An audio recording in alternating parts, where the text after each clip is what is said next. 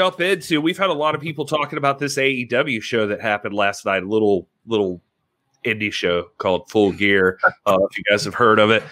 But anyway, so apparently it was a big deal, and we've got results on it. And you guys feeling good? You want to jump into that and dive into what happened and give your thoughts?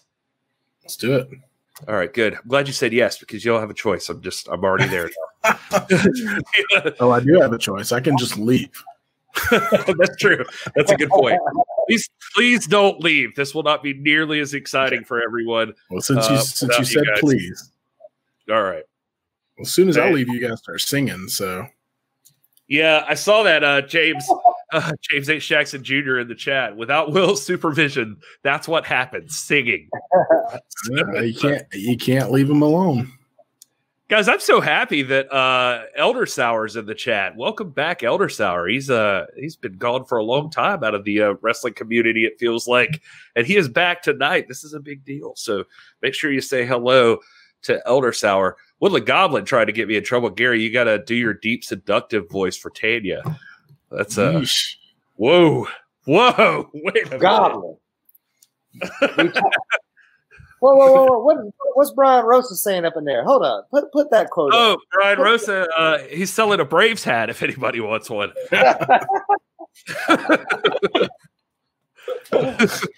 I told Brian, I said, look, man, I want you to wear this. This is my colors. And as like, you've had Eddie Matthews, Phil Necro, Hank Aaron, Chipper Jones, Freddie Freeman, Dale Murphy. All these great men have worn this. And because you're my brother, I want you to represent my colors, man. He wore that hat all night. I was so proud of him. I told him, I said, man, Brian. And Brian's got a huge head, man. His head is like big. So that was the biggest, like, that hat, like, you had a big carnival going on in the background, and then you had Brian Rosa's big head walking back and forth with that brace out on it. It was perfect, man. I don't know if you're trying to make friends or enemies tonight, Rob, but you're doing a great job either way. He will tell you. He'll tell you. He knows his head's big. So AEW Full Gear AEW Full Gear happened last night. I am going off of, just to give proper credit where it is due, I'm going off the results listed at the Pro Wrestling Torch, written up by Wade Keller himself. And so that's what I'm reading from here. If you watch the pre-show, the buy-in, as they called it, they did some great video packages, by the way. I gotta hand it to these guys. I have been like watching highlight clips of AEW, but my God, these video packages they put together are brilliant, especially Cinderella Don't Know What You Got Till It's Gone, playing over the story of Kenny Omega and Hangman Page. That is gorgeous. Like that just, I don't know. I felt that one. Anyway, that out of the way, this relates to the show most of all because in the buy-in, Serena Deeb defending the NWA Women's Championship against Allison Kay. And the matchup itself was pretty good. I mean, it was a solid matchup. I think I did enjoy the Deeb and Thunder Rosa match a little bit more. These ladies, I don't know if they had quite as much time, so that probably was part of it. But Allison looked amazing. I expected, they said at one point during the matchup, they were like, Allison Kay recently announcing your free agency. We'll talk more about that later on. And I was like, oh, did they sign Allison Kay? So what we're about to hear. If it happened, we did not hear about it last night. But the Kay does go for her finisher. It gets reversed somehow, and Serena hits the Serenity Lock, is what I have here. And she makes Allison Kay tap out and retains the NWA Women's title. And after the match, much to all of our surprise, La Mera herself shows up on AEW Full Gear and approaches and confronts Allison Kay face off in the middle of the ring. Thunder Rosa saying she wants that title back, it looks like. And no brutality here, just letting her know, and walks out. So Thunder Rosa gets that win back. See, this is what I was talking about, Rob. Thunder Rosa gets that win back on Ray Lynn, and immediately she's like, you know what? Screw it. I'm driving to Jacksonville. And so she did. Man, look, we had just gotten back in, man. We went and got something to eat. We was out trying to watch this Georgia-Florida game. Next thing I know, Thunder Rosa, who I had just seen now, I had just seen her like hours before. There she is on AEW. I was like, what kind of time warp is I'm living in, man? Oh, by the way, Mike Stinson in the chat. That is the one and only Mike Stinson, who is the brother of yours truly, my brother, in the chat tonight. So the better of the Stinsons. Also known as Little Jimmy Morton. Referee Little Jimmy Morton from AWF notoriety. Oh, okay. But yeah, man, they were I was going to say, you just left that in a really weird spot. Yeah, it's like, just dropped I was off. like, Thunder Rosa out there? You made me go up another octave. Oh man, no, it was a cool match. Will, you have any thoughts there to add into this? No, it was a good match. I really enjoyed seeing Allison Kay on AEW. I mean, Serena D, she positioned herself as a champion, in my opinion. I will correct you on one thing, and I don't know if you were saying this sarcastically, but I was not surprised to see Thunder Rosa walk out. I was primed and ready to see her, and that, I mean, naturally, I mean, that's her title. And so she wants it back, and she's entitled to a rematch. So of course she's gonna take it. So it's not that I wasn't surprised by the notion of her, the proposition of her challenging Serena D, because I think we know it's inevitable. I was just surprised to see her because I had just seen her. You know, I was like, we were just in Texas, and how's she going to show up? And Rob doesn't know that planes have been invented yet, so he doesn't. I know, but listen, man, it's not like I'll give Rob this. I mean, it just, you know, she busted her ass putting together a whole show the night before. Who knows and what then time they take the ring down. You got to pay people out. They're not. Brian and Mel are not leaving Buda, Texas, until the wee hours of the morning. Man, they were there. Like, because we left and it was late, and they still had work to do. You know, they had.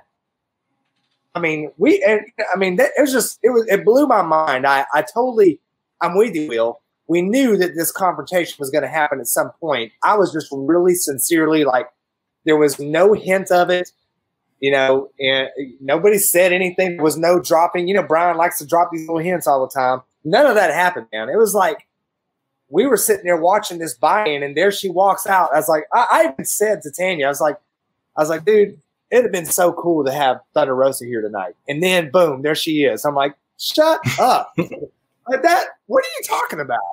That did not just happen. And it's like, it totally did. It pulled an M. Night Shyamalan on me. You know what I'm saying? Yeah. I will say Keller, in his report, was not a fan of this matchup being on the show. He said, I'm not a fan. I'm not a fan of having these two women on the show. No, he says he's not. Maybe what he's saying here is he's not a fan of having two women's titles being competed for in AEW. Either sign the women to fight for an AEW title or not, but having two titles from an outside organization, one from an outside organization, it doesn't make sense. Diminishes the value of the AEW women's title significantly. That was Wade Keller there with his. You know, if he were here in one of these corners, that's what he would have said. Mm. Rob, what you think? Yeah, whatever. I mean, I think that he has an informed opinion, but it's not an authoritative opinion any more than ours is. I think it was fantastic. And anytime you get to showcase the meta title, which is the Burke, you know, do it. And this is what we've been preaching for months and months and months. I mean, I want to see this belt on every show. You know, I mean, if Vince McMahon had the guts, he'd put it on his show. Yeah, I think my thought there, my point there would be that it's not as if you should pretend like other titles don't exist. Right. AEW is not the company that doesn't acknowledge any other company. They know New Japan and WWE and all these other companies are out there. So I don't feel like it diminishes their title. You know, I want, because I really want people to understand this point about how different NWA is and what we really believe in when it comes to pushing in and presenting a prize fighting championship. You look at the Olympic gold medal. Everybody, that is what you want to aspire to. You want to win that gold medal. But there are other gold medals. There are world championships and this and that. That Olympic gold medal is the one that is the one. And whatever happens in the future, we don't know, where the turns that Thunder Rosa's career is going to take. We know she's going to be the most important female player, period, for whatever direction she goes in. But that Burke trophy, man, the Burke trophy that Allison Kay first wore, but that Thunder Rosa made an iconic trophy again. You have to understand that if you're trying to position yourself and posit yourself as a credible wrestling promotion, I think it is to AEW's great credit that they continue week after week to showcase this championship. Because ultimately, not for everybody, for people like us who care about history, legacy, and tradition, this is the belt that matters the most. The AEW Women's Championship held by Hikaru Shida is a great title. I think Thunder Rosa would wear it proudly. She probably will hold it at some point. But it's the Burke, man. It's about the Burke. That's the one that we love, and that's the trophy that goes back. It's the lineal title. It goes back to Debbie Combs. It goes back to Mildred Burke. It goes back to the Fabulous Moolah. That is the one. And this is beyond personalities. It's beyond Billy Corgan. It's beyond anybody. This is a trophy that is the iconic trophy that it exists, and it exists out there. It belongs to the people. It's our trophy, and Thunder Rosa should go for it, and she should hold it. And that trophy being showcased only brings credit to whatever promotion showcases it. I will say this too. I've got a buddy named Miles who is a huge AEW mark. Like he loves AEW, and he's in a couple of discords about AEW. And he actually texted me last night after this matchup and was like, "Hey man, I just thought you'd like to know, in all of these group chats and discords that I'm in right now, everybody thought that AK and Serena Deeb had a badass match, and they love Thunder Rosa." And they're all talking about how we really got to start watching more NWA stuff. And I was like, well, that is the goal, right? Like, that's what you want. So that's why this partnership is supposed to happen. So if that's any indication, I mean, it's doing exactly what it's supposed to do. Right. And again, I don't want to keep filibustering this, but it's no, we got to get it out of election season. It's no mistake. You guys just let me know when I can talk. Well, I think who was that? Who is that? Is there another voice? I'll just leave. You guys jump in here on what I'm about to say. You're gonna piggyback on this because I think it's not a mistake that we are so enthusiastic about Mission Pro, and what they're doing there in the style and the presentation of this motion. It is real prize fight wrestling. And that is what the NWA is. And so if people who like NWA are naturally going to be inclined to like Mission Pro. It's the nature of the case. I just got to throw this in, Rob. Brian saying, I have to give Rob credit. He was breaking down after the show. Thank you. Did you cry in front of Brian Rosa, Rob? Well, first of all, my contact was really infected. Okay.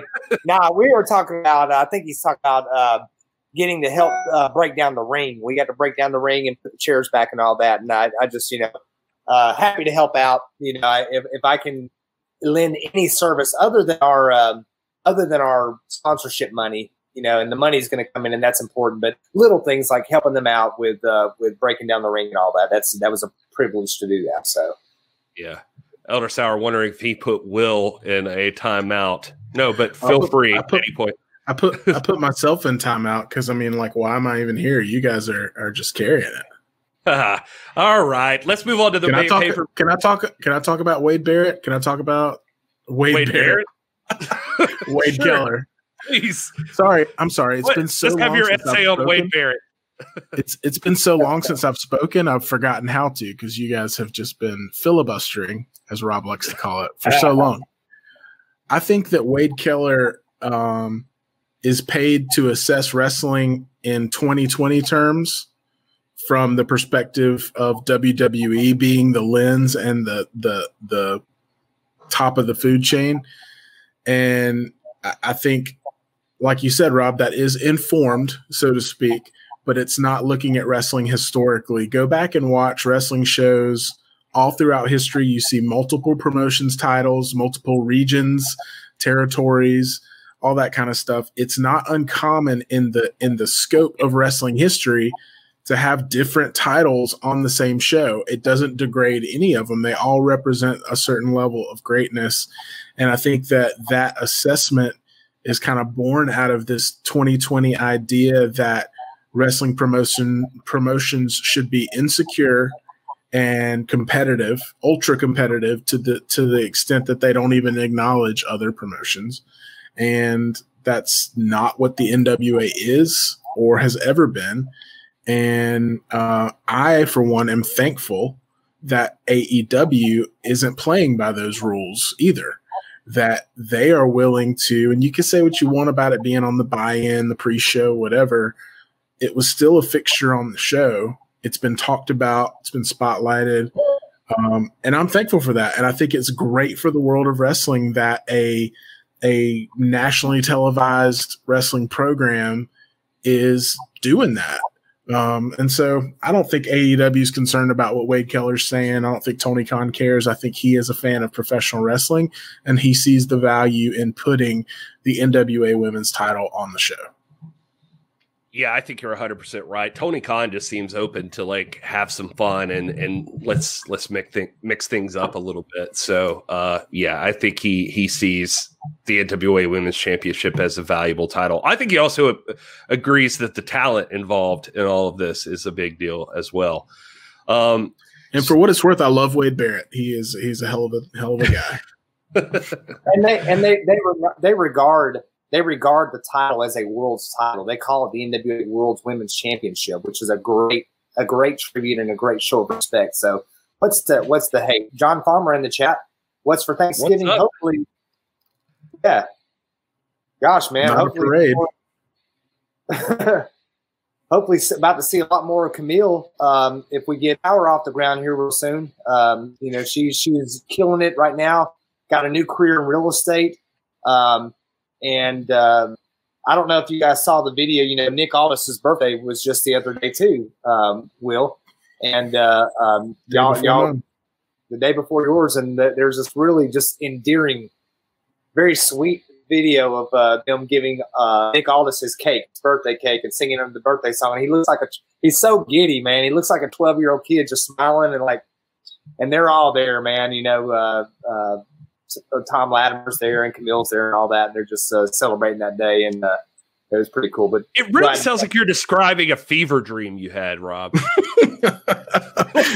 Aldis was there, and Camille was there, and Tom Latimer was there, and Tom Latimer was in Scottish garb. And yeah.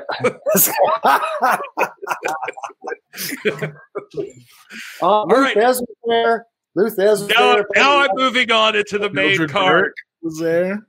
The very first match on the AEW Full Gear show was Kenny Omega versus Hangman Adam Page. Don Callis joined the broadcast team for this match, oddly enough. Justin Roberts in the ring listed a ton of accolades as he introduced Kenny Omega. Women came out onto the stage with brooms. Ross asked Callis to explain the name The Cleaner, because these women were like dancing this weird dance with the brooms and stuff. Excalibur said something about video games that didn't really explain anything. He mentioned it being something he was called in Japan. Well, enough said, I guess. Anyway, Excalibur said Omega has heard the critics and he's here to shut them up tonight. As Page made his ring entrance, Ross said Page looked like a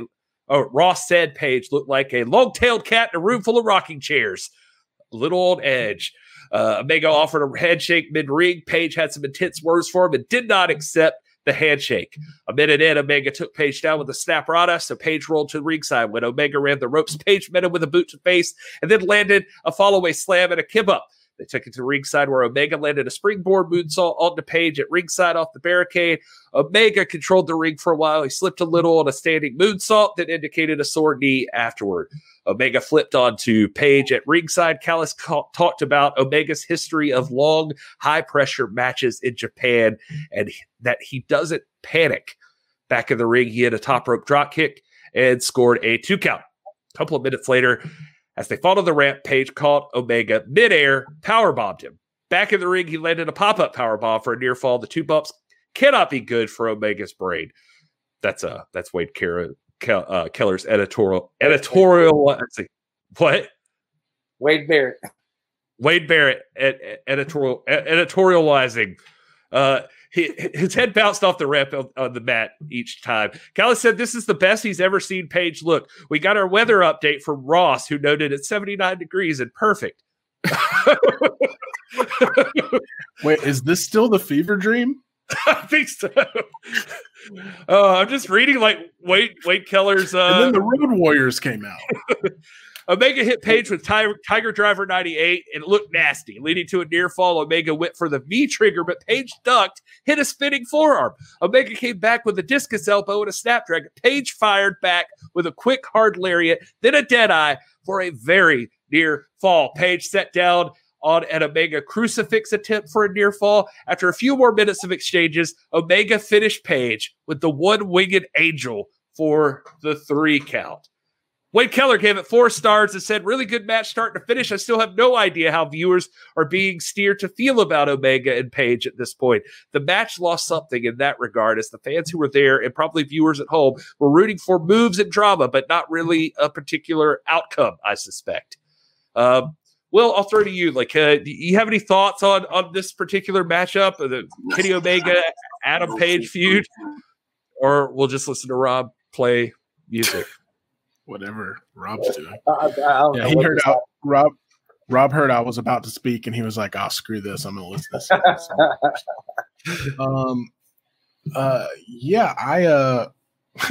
It's funny. I have more criticisms about Wade Keller's editorializing throughout that, but I'm not gonna harp on that. I love this feud. I'm very bought into it because I love both these guys. I think they're, Kenny Omega has already achieved superstardom in Japan. He's on his way to recreating that, I feel like, in AEW. But Adam Page, to me, is one of the breakout stars of AEW, of all this. And so him being involved in this storyline, and to Keller's point about he's not sure how we're supposed to feel, I think that is the point. You're supposed to just pick a side and whoever you like. I mean, they're not trying to bury either one of these guys. They're trying to elevate both of them through the storyline. So I think they're on the right path. I think Kenny winning was probably the best outcome that could have happened, and him winning clean and all that. I don't think it's over by any means. So we'll see what happens, with this story moving forward. But it was a killer match to start out with. Don Callis being on the call. I just, my first exposure, like a lot of us, to Kenny Omega was in New Japan, and hearing Callis on that call just kind of brings that memory back. So I thought that was a cool touch. Rob, your thoughts? I always wonder what it is about Kenny Omega that's so controversial. Like, why people have trouble acknowledging how great a wrestler this is. I mean, his matches with Chris Jericho are some of the greatest of all time. I'm talking about Ricky Steamboat, Macho Man Randy Savage, great. You know what I mean? They're great matches. And I don't know. Maybe you guys can inform me why he strikes such a chord with people. And this match again, man. I mean, it's a.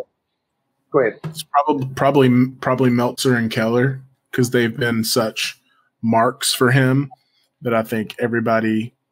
It's a lot of reactive stuff. Nobody's really watching him and objectively saying whether he's good or bad. They're just saying, oh, well, if Meltzer is giving all his matches 5 stars, then we hate him. So it's just a lot of stuff. It goes into that New Japan thing. Yeah, I think where Omega comes from. And then I think right now, I mean, don't want to start a fight, but I think a lot of us as Cornettes latched on to the Kenny Olivier thing, and that he's garbage. And so that gets people fired up in one direction. I don't know, man. The guy is not my favorite wrestler, but he's certainly very good. And I mean, I feel like, I think he's a talented dude. I mean, I hear Cornette and stuff, and it almost makes me watch Kenny with a more critical eye than I think I should, because I'm always watching. I'm like, let me see what am I missing here, because I'm always very impressed by him. Always. I mean, I think like he is one of the most technically. I mean, this guy is like AJ Styles good. You know what I mean? I mean, technically, he is. There's very few people that are at his level. And this Hangman Page Kenny Omega match was everything. I mean, it's a main event match, dude. It's a classic. This is a great match, and I want to be teachable, and I want to listen to people who speak with authority and have informed opinions, and hear what they're saying. But I'm looking at this and I think, gosh, dude, these are great wrestlers, and they're doing great things, you know. Yeah, I think this match was really solid. I enjoyed this match. It was a very good match. I mean, in fact, this whole show was extremely, extremely good. I mean, I say that it was a little long for my taste, but we'll get into that. But there are matches that they could have done without. This was not one of them. This match was a very good match, and this feud has been good. And I heard someone say this, so I don't want to take full credit for it, but I 100% agree that one of the cool parts has been with AEW that this seems so well booked that where you might have thought the idea would be that they would one day fight. Like, one of the cool things AEW, I figured out the best way to word this, sorry. One of the cool things that AEW is doing is like the obvious stuff that they should do that seems like the obvious move storyline-wise. They're not afraid of still doing that, even though that's the obvious thing that should be happening storyline-wise. They still go with it because, I mean, it's obvious because it's the thing that should happen. Like, it feels Kenny Omega and Hangman Page get together and they have disputes because eventually they're going to break up. And you don't avoid that because people will predict that. No, you should. And when they had the tournament and they were both in it on opposite sides, a lot of people predicted, oh, this is where they'll have their first match. And they did it. And they should. It shouldn't have broken down. And now what's cool is these two guys are fighting. And the point I was going to make that I heard from someone is that not only now is it a big deal that they've built up to this point that you knew they were going to fight, then they let them fight. Something about the story has flowed so well, getting to even that point, that the real money later is going to be when they get back together again. It's going to be huge, and it shouldn't happen for another at least over a year from now. But one day, when they become friends again and people, it'll be well after again, people know they want it. But this is the whole thing now, like this Kenny Omega Hangman Page story. So I think that's cool that AEW is doing that. Speaking of, we're getting there. I was going to say, I thought the Cody match was next, but that's another one where I thought like, this is what should happen. And it did happen. But anyway, the next match on this card was one that I enjoyed, but I thought could have been left off the main show. Maybe should have been on the buy-in if you wanted to shorten the length of the actual show itself. It was Orange Cassidy versus John Silver. I won't spend so long on all these recaps as I did that last one. I think I've got killer speed down so I can skip through all the minutia. But essentially here, if you guys haven't seen John Silver yet, on AEW, I am becoming a fan of John Silver. I don't know what this guy is. Like, he's part of the Dark Order, and he's Dark Order, isn't he? Yeah, but he's got like a unique personality. I heard Tony Khan on an interview a couple of days ago talk about him and say that he knew he was a good wrestler. They put him in Dark Order just to use him there to have some place for him. And then the other guys had been using him on their Being the Elite shows.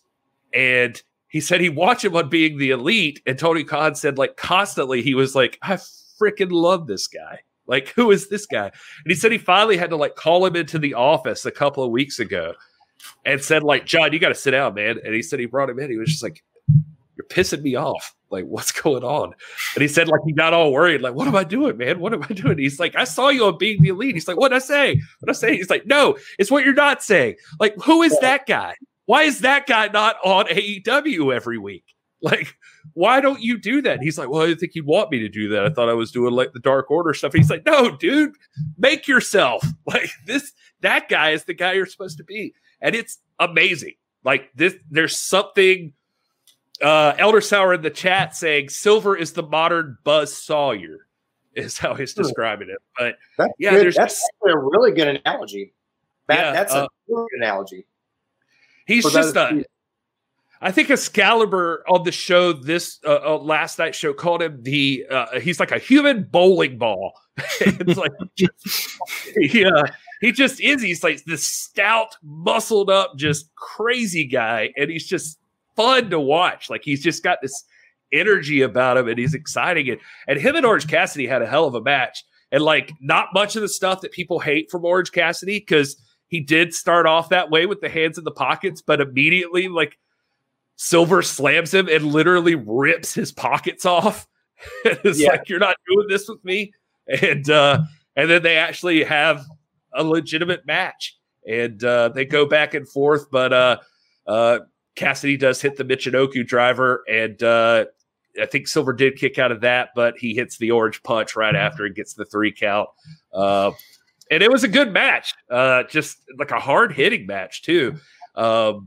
And like I said, I think the thing I like the most is I love how Orange Cassidy's also evolved a little bit more here, that he's not, it was a slow build to get him to this point, but he's not just that dude anymore with his hands in his pockets. Like he gets into the matches, like he takes him a second to get revved up, but then he can wrestle, man.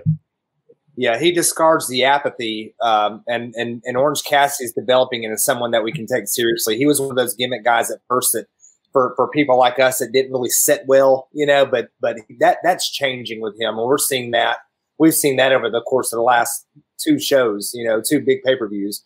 I do want to go back to Elder Sauer's comment, because the Buzz Sawyer thing, man, that's really true if you look at him. He not only looks like Buzz Sawyer, but he's very gritty. And you have to remember, like, and you guys might be too young to remember this, but Buzz Sawyer was the foil. And when I was growing up, even before Ric Flair was the biggest thing in the world, Tommy Wildfire Rich was the biggest thing in the world in Georgia. And he was the hottest name. And his arch rival was Buzz Sawyer. They had a classic match that's known in history as the Last Battle of Atlanta. It was a cage match, and it was brutal. And this guy was just like Nick Chubb for the Georgia Bulldogs, man. He was just a bowling ball, just a buzzsaw. And he had a brother, Brett Sawyer and Buzz Sawyer, and they were just a very brutal, gritty team. And I get that same vibe from Silver, very much so. I mean, it's like the more that Front Row or Elder Sauer said that, it blew my mind, man. It's like you need to go back on YouTube and dig up some Buzz Sawyer stuff, because that's a great analogy. I loved the ripping out of the pockets. That was probably my favorite part of the whole match. Like it embodied kind of what was going on and positioned Silver as this just like, man, I'm not taking your shit. You're not doing this to me. I'll rip your pockets out of your pants. Like that was just such a cool touch, I thought.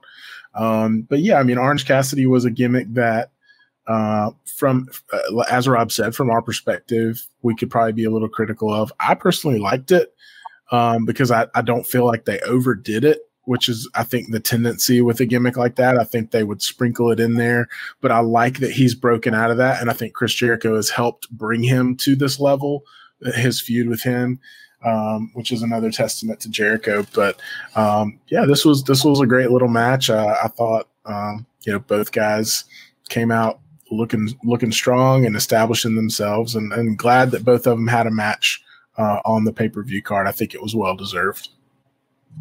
Yeah, 100% agree. The next matchup was Cody versus Darby Allin for the TNT title. Before the match, a video package recapped the backstory. Darby shows up driving in on an old beater car, and it has on the front of it, I think it says the face of AEW, and he smashes it with his skateboard. And he rolls in by himself. Cody comes out next, and he's accompanied by Brandy Rhodes, Dustin, Arn Anderson, the Gun Club, Lee Johnson, QT Marshall. And so he's got like his whole Nightmare family with him. And Darby's just kind of alone in the corner. And I liked this dichotomy between the two. And so before I was leading into this one, I was telling my buddy that watches AEW, I was like, I really feel like Darby has to win this match. Like, they fought before, and Cody got the best of him, but Darby's that guy that's like on the come up, but he's similar to how we were just talking about Mission Pro Wrestling. I look at Darby in this scenario too, that like there's this echelon of AEW guys that they're like, their guys are like Chris Jericho, Cody Rhodes, and maybe Omega. Yeah, Omega, and maybe you throw in the Bucks, like all of that stuff in there. There's those guys who, like Rob mentioned before, established the credibility of the company, but then there's this lower brand of guys. I don't want to say lower brand of guys, but the rookies, essentially. They aren't necessarily rookies, but they're the new guys, the new faces. And there's like Darby Allin, the Orange Cassidy. There's Ricky Starks would probably be technically in that field of people. And MJF even, like they're the guys that are like moving into position to become the stars of professional wrestling. That's how I view them. And so like it felt like, to me, Darby had worked himself into these matches with Cody enough that like it was like it's time for somebody to win a championship here, and I felt like that was the story they were telling. And one thing I love about Cody too, just while I'm just raging on everybody, just getting super excited, Cody is one of the best wrestlers in the business today. Like, he is just fantastic. And he is doing this great thing of, he is not a heel, but he's like, everybody loves him.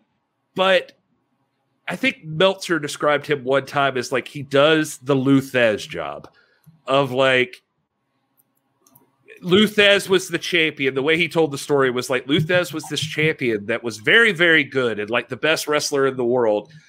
But he fought heels a lot. But every once in a while, he traveled to a territory where their top guy was a babyface, and he had to fight the babyface guy. Lou Thesz wasn't going to be a heel like in an unbelievable way. Like all of a sudden I'm gouging eyes and cheating, but he would be a bully and he would be arrogant. And he would be like, you think you're good enough to take this title? You're not even on my level. Like, he would have this, like, just air of something about him that just said, like, no, son, this is not your place to fight me. And so it would get you behind the babyface more. It was just enough of a heel. And Cody was doing that in this match, basically, like playing this role with Darby. He rolled in deep with his crew. He came in. There was this celebration around Cody, the pyro, all of this stuff. And then he's looking at Darby and like, right before they showed this video package where Cody's like, hey, man, Darby Allin's really great. Could he be the face of AEW? Yeah. Will he be? No, he won't. Like, because, he just drew the wrong guy. And it's me. It's not going to happen. And, it just had this like little bit of cockiness about him that made you want to see Darby put him in check, basically. And so this match is amazing. These guys just like Cody just walking around doing that kind of attitude. And then they go back and forth and back and forth. No matter what Cody does, Darby's matching it move for move. They keep going.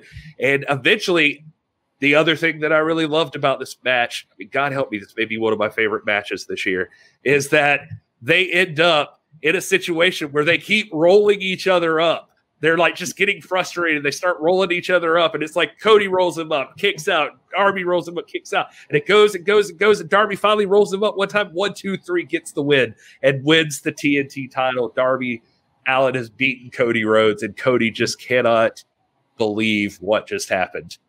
And it just, I don't know, it was a beautiful story being told in the ring by both these guys, and it was amazing. And Cody does go and get the title and walk over and tell Darby to stand up on his feet. Darby stands up. Cody gets down on a knee and hands him the belt. And just a beautiful moment. Anyway, I've rambled long enough. I'm sorry, guys. I can't express how much I loved this matchup. But Rob, you talk, please. I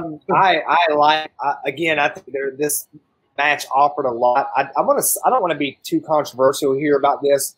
One of my beefs with AEW, and again, I'm not the world is plenty big enough, and I'm probably wrong here, but it just seems to me like I really need Darby Allin. He's got a great look. He's a great wrestler. He's very skilled. I need him to be bigger.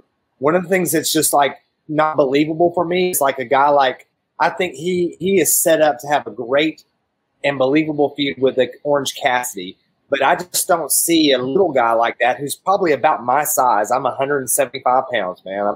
He's not much bigger than me. You know, I mean, I go work out, so obviously, you know, but I'm not going to go in there. I'm not going to go in there and beat Cody Rhodes. Yeah, I'm a U.S. Army infantry veteran, but I'm not going to go in and beat Cody Rhodes. He's too big. I'm not going to. Not with that attitude. You're not. No. You know what I mean? And it's like there's a weight classification again. And I'm not trying to rain on the parade here because I really do think it was a good match. It was very entertaining. Everything you said, Gary, I 100% agree with. I just feel like, you know, when you're talking about a guy like Cody, not only does he match Darby skill for skill, not pound for pound, he's way bigger than him.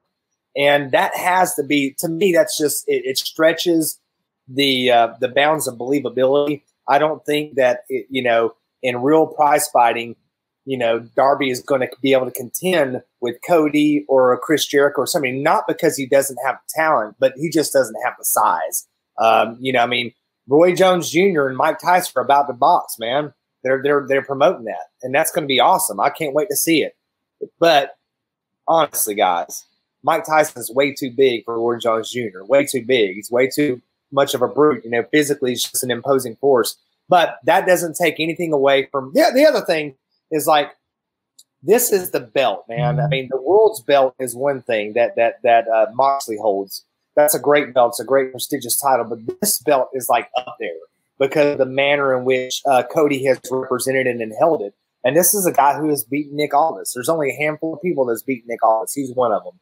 And beat it within recent memory. Like, we all saw it.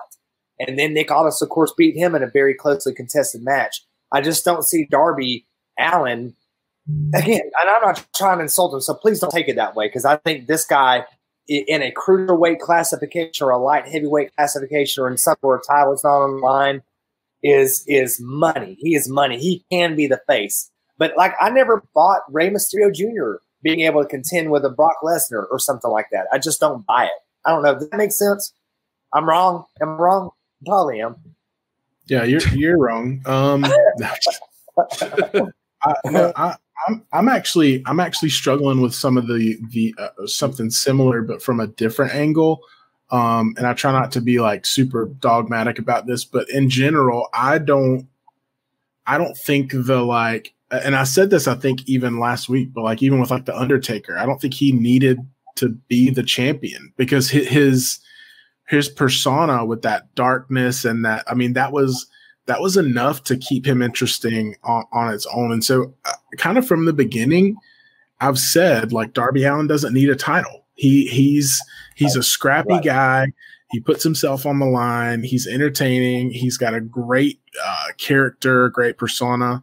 He can go out there and he can get matches over. He can get feuds over. He can get himself over just on the merit of his in-ring performance. I don't think he needs to be in contention for a title or even pursuing a title. Like, I think there's this weird like disconnect in my brain that a guy like him, I buy way more into the idea that a guy like him would just want to fight Cody Rhodes than a guy like him wanting to have a gold belt. You know what I mean? Like that, there's a little disconnect there in my brain. I'm excited that he did win it. I think he deserves it just for what he's become in AEW and his feuds with Cody. I mean, I love the callback to their first match at Fyter Fest that went to a 20-minute time limit draw. I love that they kept mentioning this match has a 60-minute time limit, so there probably is going to be a finish. And so, I love that he won. I love the show of respect and everything at the end. But I'm a little bit with you, Rob, but just from a different perspective. Yeah. And again,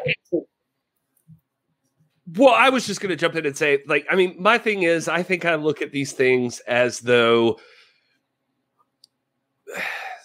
I don't know. I guess it depends on how much you want to buy into wrestling, as a shoot. It just, one of the beauty parts about wrestling is it can be MMA, but without the hang up of real life. That also in UFC, we've seen what happens when two guys face off in a matchup. Sometimes it can just go 5 rounds and they're just staring at each other and slapping each other every once in a while.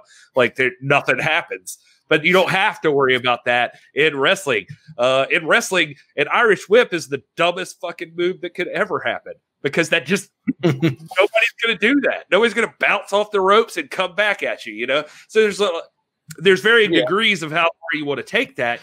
So to me, I've never been too bothered by the little guy. That if there is a story established that this person is a very skilled opponent, there's got to be the belief that maybe they could eventually take. And I know it's weird. It's there's a height cutoff for some people, I think. And AEW is pushing. I mean, Darby is a smaller guy. We'd love to know what you guys think out there. So let us know in the comments and in the chat, that sort of thing. Just to throw it in there, since we're having the discussion, it's generating talk. I mean, here we go. It's a great show of respect that Darby has gotten this very prestigious title. He's earned it, no doubt. And again, I see everybody in here who's commenting, like Front Row and James Lawrence and Jedi Warrior. You guys have opinions that I deeply respect, and I do. Just for me, it's I'm gonna tell you right now, I don't see. It's not believable for me that Darby Allin could uncrown Nick Aldis. If he can uncrown Cody, though, you would think theoretically the axiom would apply to Aldis as well. I just don't see it. But again, this is just one man's opinion. It was a good match, and Darby Allin's way cool. And he does have sort of that charisma and that unique look. It's kind of like Thunder Rosa has with the paint and everything. That's the kind of thing that gets you over and makes you the face of a company. If you match it with a good gimmick and a good ring gravitas and skill, the sky's the limit for you. I just it's stretching. Wrestling, when we've got schools that are now being called dojos, the intimation is this is performance art. It is performance art, but it is also combat sport too. I mean, these are fighting combat athletes who take their craft very, very, very seriously. And you look in propositionally and theoretically, these people that are going in and training, they should be freaking pretty badass fighters. They should be, and they most always are. So weight is just a thing. It's just a hang up that I have. It's not a deal breaker at all, but it's just, that's just where my struggle is at. No, I love it. I love us having these discussions. Front Row in the chat saying he disagrees. It's about skill, not size. Ronda Rousey's 5'7" and 150 pounds and can beat anybody's ass. Elder Sauer was a great match, but I was looking forward to long form Darby versus Ricky feud. Well, stay tuned. Darby has skills that more than match your typical heavyweight contender, says Jedi Warrior. And he's a Jedi Warrior, so he would know. So there you go. But James Lawrence agreed with you, Rob. This is why they have weight divisions in boxing and MMA. So, we're going to see. We're going to find out what happens. I mean, a lot of people do think weight classes do matter in these kind of situations. After the match, one of the, if I could just go back to, giving AEW a hand job real quick. The Taz walks out, and he's had enough of Cody congratulating Darby. He says he needs a vomit bag. He tells Darby to act like he's been there before, but he never has. He tells him to get their bitch asses to the back. He said, "You heard me, executive man." And Ricky Starks and Brian Cage jump in and start attacking Cody and Darby. And so there's this beatdown, and they tear up Cody and Darby, throw them out of the ring. There's the TNT title in the middle of the ring. Brian Cage and Ricky both go to pick up the TNT title. And then there's that brief moment of pause between the two. They both have one end of the TNT title. And Brian Cage is like, okay. And Ricky's like, no, wait. And then there's like the pull back and forth. And then Taz like steps up, just like, hey, go back out here and beat these guys up. And so they hand Taz the belt and they go back to fighting with Cody and Darby. And so they're obviously building up a match there. The match leads to the fight leads to the car that Darby rode up on, and they put Darby's arm in the car in the car door like they're gonna break it, and then Big Will Hobbs jumps in and attacks both the guys, and there's just a brawl. And so to Elder Sour's point, I don't think the Ricky Starks Darby Allin thing's over. I think the Brian Cage is involved. I think Cody's involved. I think Will Hobbs is involved. There's a whole kerfluffle occurring here. And so the TNT title is becoming a central part of the AEW show. And I just love the idea of this long-term booking that they're doing, that not only has it led up to more story progressing, but even that brief moment between Brian Cage and Ricky Starks that we probably won't see more out of for a year from now. But there was the moment, like the brief, like, I should hold this. No, I should hold this. And that was just kind of cool, I thought. Mm-hmm. The next matchup on they do a bunch of backstage stuff, so I'm going to skip through this. Dasha interviews QT Marshall and Dustin Rhodes. It was a very good interview. Dustin Rhodes is the most underutilized person in AEW, that like just every single time he does anything, it's money. He's like one of the best wrestlers and just the best talkers in the business today. And he proves it every single time he's out there. He looks better now than he ever did. And he's getting older and he's aging like fine wine. But anyway, it was good to see him, but they could have shaved off some time off this show by not having so much backstage stuff. They go to Hikaru Shida and Nyla Rose taking on each other. And I'm going to skip through this one a little bit. It was a longer match than it needed to be. Hikaru Shida does pick up the win over Nyla Rose after delivering like 4 of those kicks to the head. And Vicky Guerrero gets real pissed and starts yelling at Nyla Rose. And I don't know. I wasn't feeling this match. This is one of the ones I wasn't so into. I don't know if you guys have thoughts about it though. No, I feel the same way. I didn't really. And so, I mean, I think to Wade Keller's point, this might have clouded his judgment a little bit when it came to evaluating having 2 women's title matches on the same show.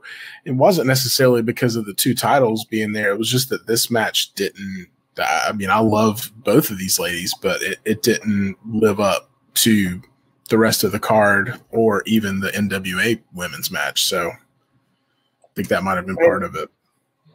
And it's odd to me to see like Nyla Rose vulnerable. You know what I mean? It's kind of like what we were talking earlier with Genocide. You don't have to necessarily have her in the title picture, but I don't like seeing her getting slapped, letting herself get slapped by Vicky Guerrero and just, being humbled. That's just it just doesn't fit. Doesn't make sense. It doesn't make sense to me. It's like this woman has run roughshod has been one of the most dominant athletes in the whole AEW lore since AEW started.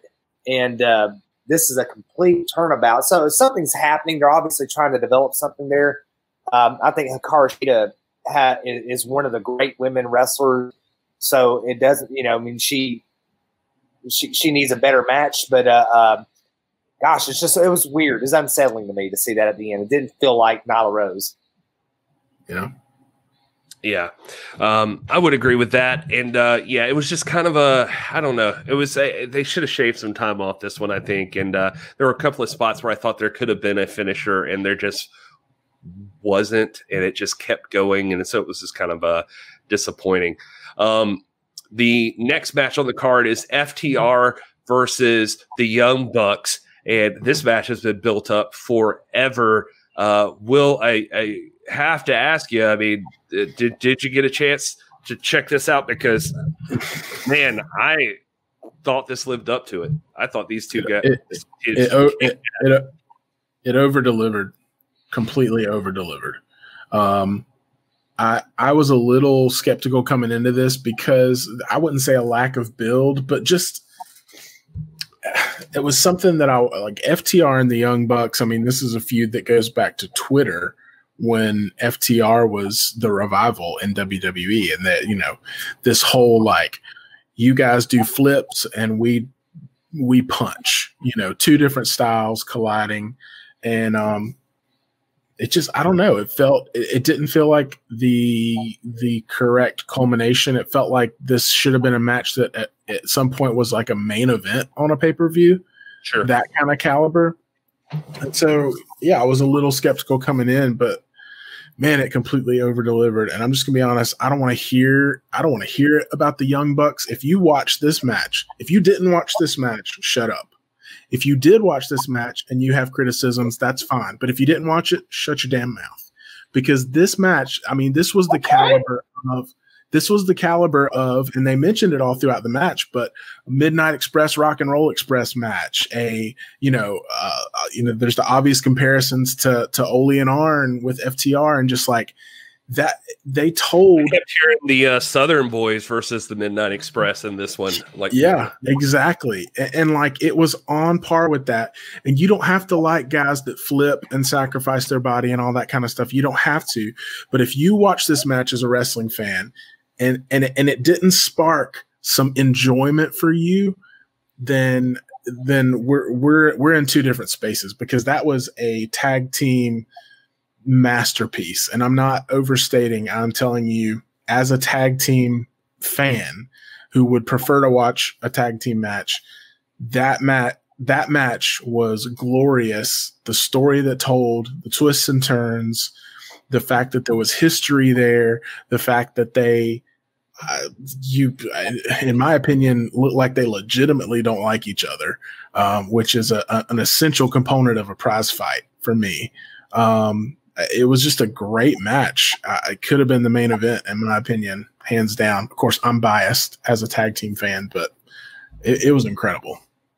Yeah, well, let's talk about that ending there too, because you talk about beautiful storytelling. You brought it up. I mean, there's just fists, no flips, or whatever that the FTR preaches, and then the Young Bucks.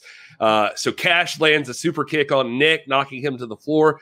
Cash then kicks Matt mid-ring, who's laid out on his back. Cash goes up for a springboard 450 off the top rope, just all of a sudden decides, screw these guys, I'm going for a flip. And boy, does he. And he completely misses when Matt rolls out of the way. Matt gets everything he's got, despite his bum knee that they've been building up this whole match and everything. Super kicks him in the face, gets the 1, 2, 3, and wins.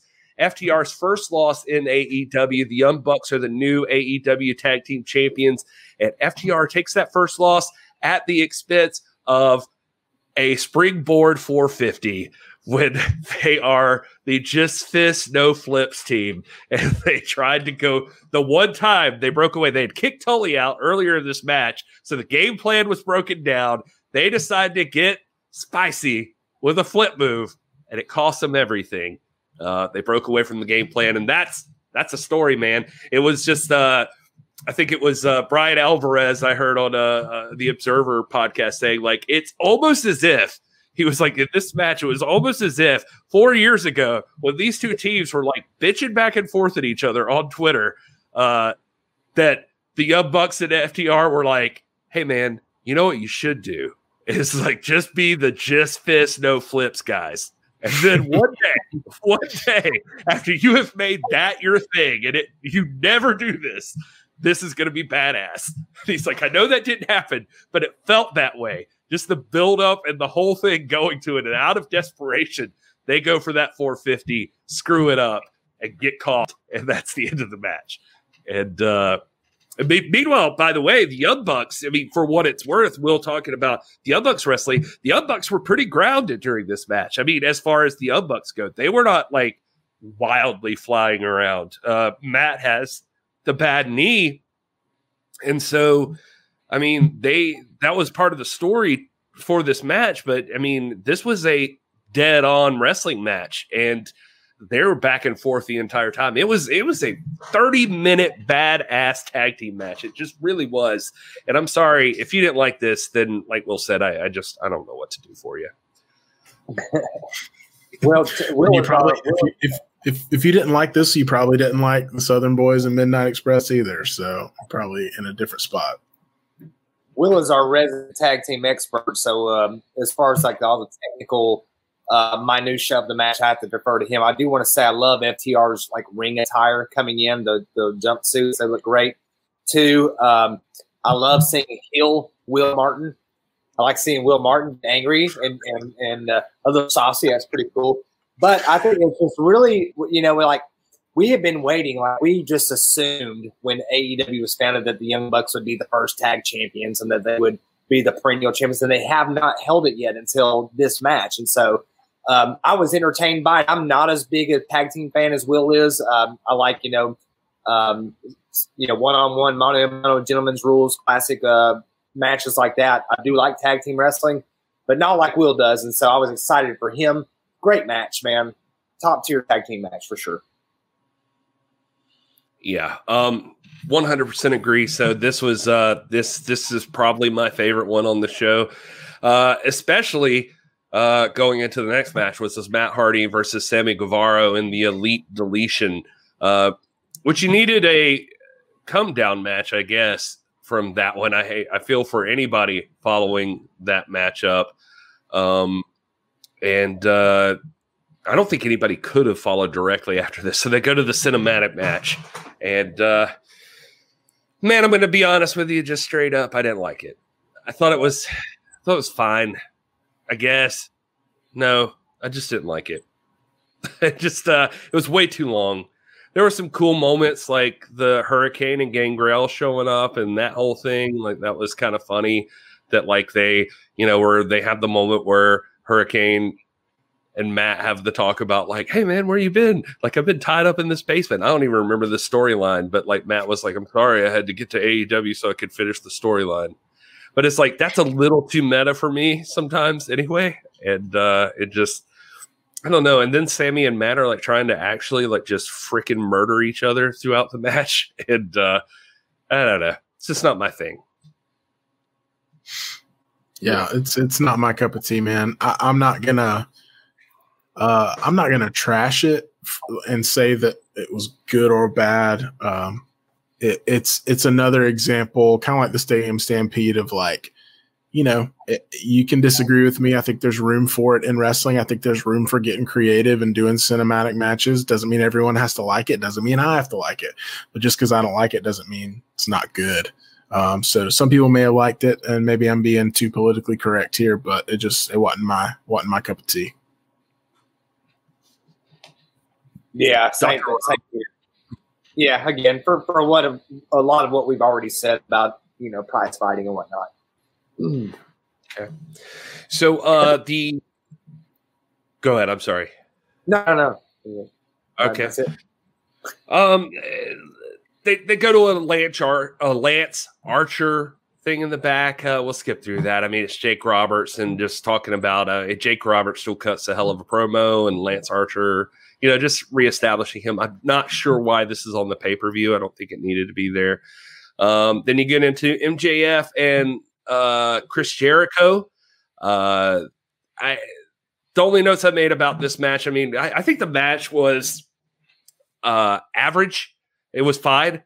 I think it told the story it needed to tell.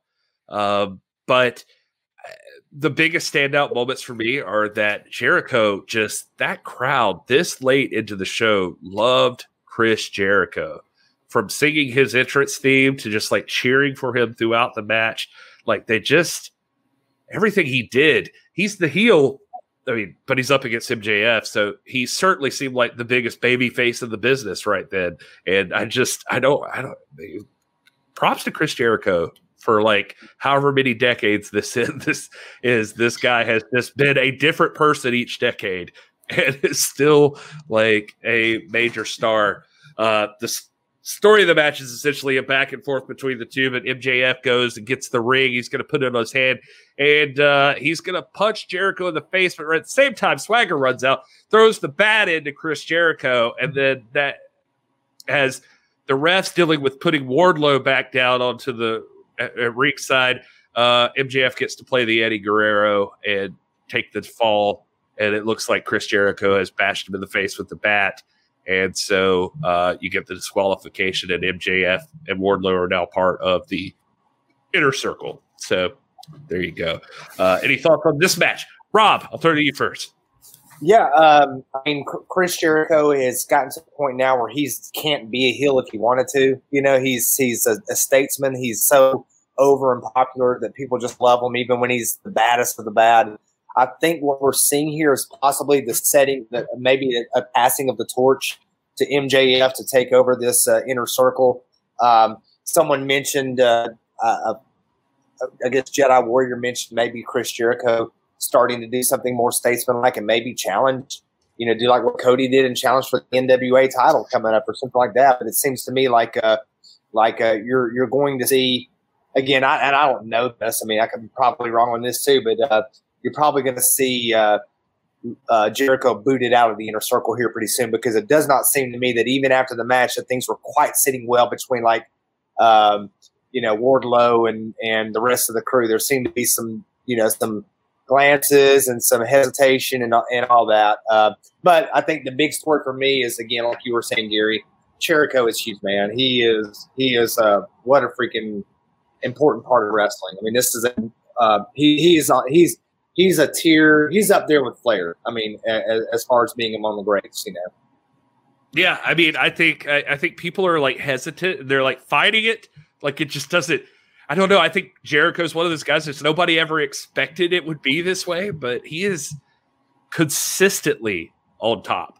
No matter how you try to bury him or what you try to do with him, he somehow bounces back up, and he just is, man. He's always been huge, and I don't think he cannot be huge. And like you said, he's also reached that tier of he can't be heel anymore either. So it's like people just love him, and that's just how it is. And this ending was what it needed to be. I mean, they're telling a more long-term story here, so a good match there.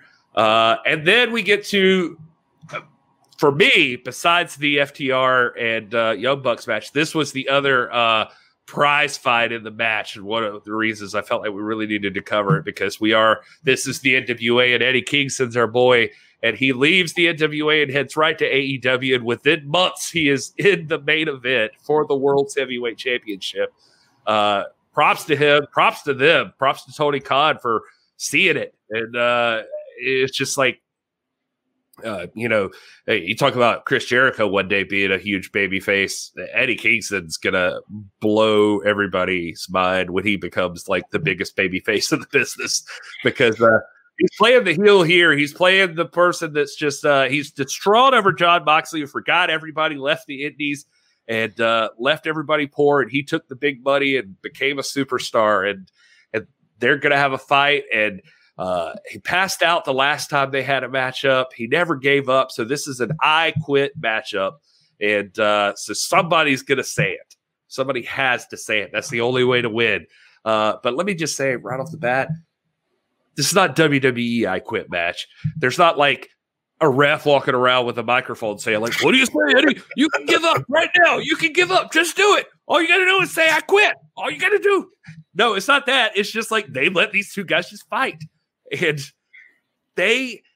I'm not a guy that is huge into hardcore wrestling. I don't know how you guys feel about like CZW and like that style of thing, but these two went at it, and I saw some complaints online about the Geek Show, like Cardi stuff. These guys are just like trying to hurt each other, blah, blah, blah, blah, blah. But it felt real for me. Like this felt like these two guys are angry. These two guys come from this. This is what they're going to do.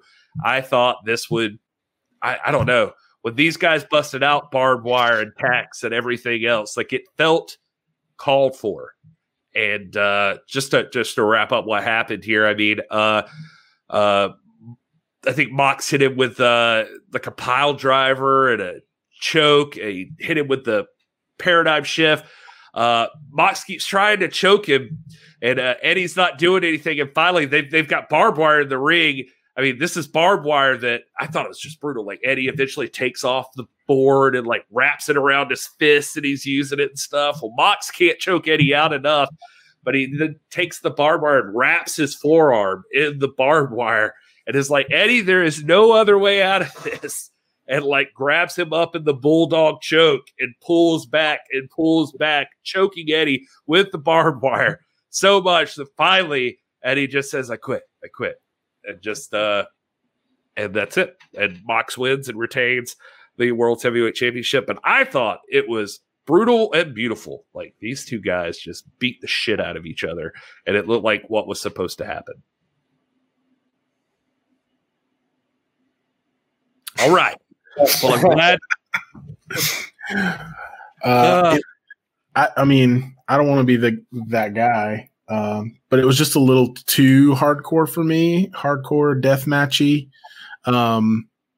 and it's just it's another example of something that's not my cup of tea. I would have preferred to see a regular match, but if you're gonna have an I Quit match and it's gonna be Jon Moxley and Eddie Kingston, to your point, it does make sense that these guys aren't going to hold back and they're going to do everything. When we talk about a little bit about authenticity and things like that, I get that there are limits to that, and you do have to suspend disbelief to a certain extent. I just always a little bit roll my eyes when there's just a bag of thumbtacks under the ring or barbed wire, and I just that a little bit like I don't know. There's something I kind of. Like I said, I roll my eyes a little bit at that. And that's nothing against Mox or Eddie. Those guys are world class at what they're doing. But I just for me, it wasn't. I would have much rather the Young Bucks and FTR been the main event.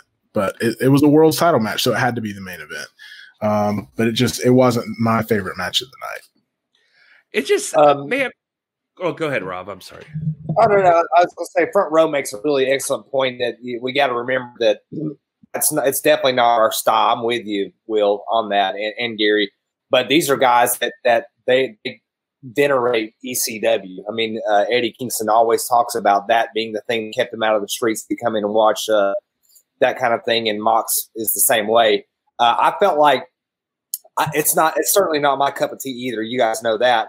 But it seemed like at the end, when there was the little banter back and forth, there seems to be some respect. It really did look real to me, too, because it looked like Eddie was bleeding from the mouth.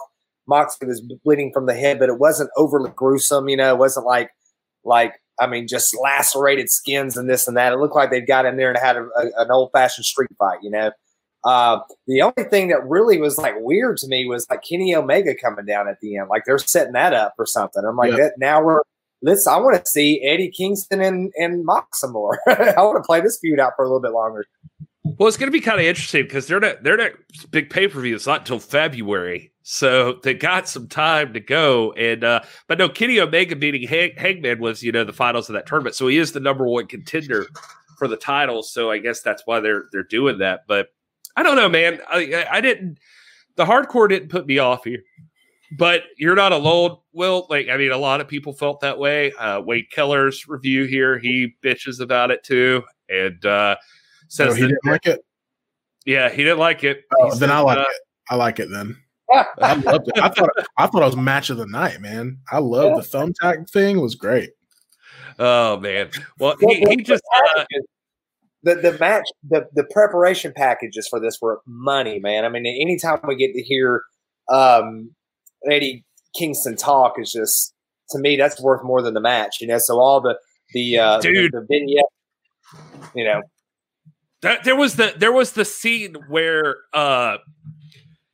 they go, and I don't remember if this was from a previous week or whatever, but he's there with Eddie Kingston and his fam, and it's like the Lucha Bros and Butcher, the Blade, and the Bunny, and they're all out there. And they talk to him, and they're all talking about how they support Eddie and blah, blah, blah. Eddie's just standing there, and he's dead serious. And just like, and you've seen him get emotional. You've seen him get riled up. So you're expecting more of that. But they're like, we've seen, so-and-so say they deserve a shot. We've seen Lance Archer pop up and he wants a shot. And you've got Jon Moxley tonight. But, how do you feel about this? And Eddie is totally different. Like, this just shows like all his different levels. He's just like, I don't care. And it's like, well, which is, they're like, well, how are you feeling? What's more important to you? Like making Jon Moxley say I quit or the title? And again, against everything I thought he would do, that Eddie Kingston's there saying that title is the most important thing in this business. That is the title that matters. I'm coming for that title. Everything we do is about that title. I am winning that title tonight, and it's going to prove that everything I've been doing this whole time was worth it. And they're like, there's going to be people coming. He's like, I don't care. I don't care about Lance Archer. I don't care about Jon Moxley. I will do whatever it takes to get that title and keep that title. And it was just like, oh, it was so intense watching it. I can't describe it perfectly, but it was so beautiful. And I think I even tweeted at the time, I was like, screenshot it if you must. This is the only time I'll say this, but the NWA dropped the ball with Eddie Kingston walking out of there without getting to do this kind of promo versus Nick Aldis for the NWA World's Heavyweight Championship, because that would have been money. Like, to hear, because I don't believe that about the AEW title like I do the NWA World's Championship. But my God, you can't tell me Eddie Kingston, when he's focused on the title, he made that title seem like the biggest prize that anybody could ever have. It's winning the lottery. Like, it changes your whole life by holding that belt. And it's the Infinity Gauntlet. Like, it's like you got to have that belt.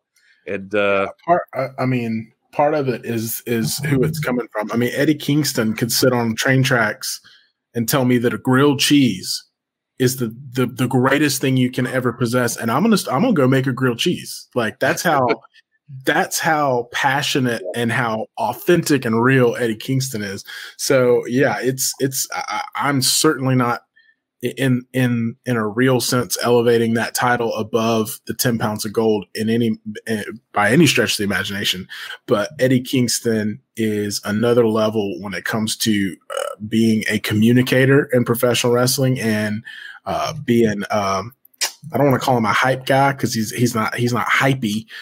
He's just real, man. I mean, we say it all the time. He's a real guy, and when he says stuff, you can't help but just be completely engaged and drawn in to what he's saying. Absolutely.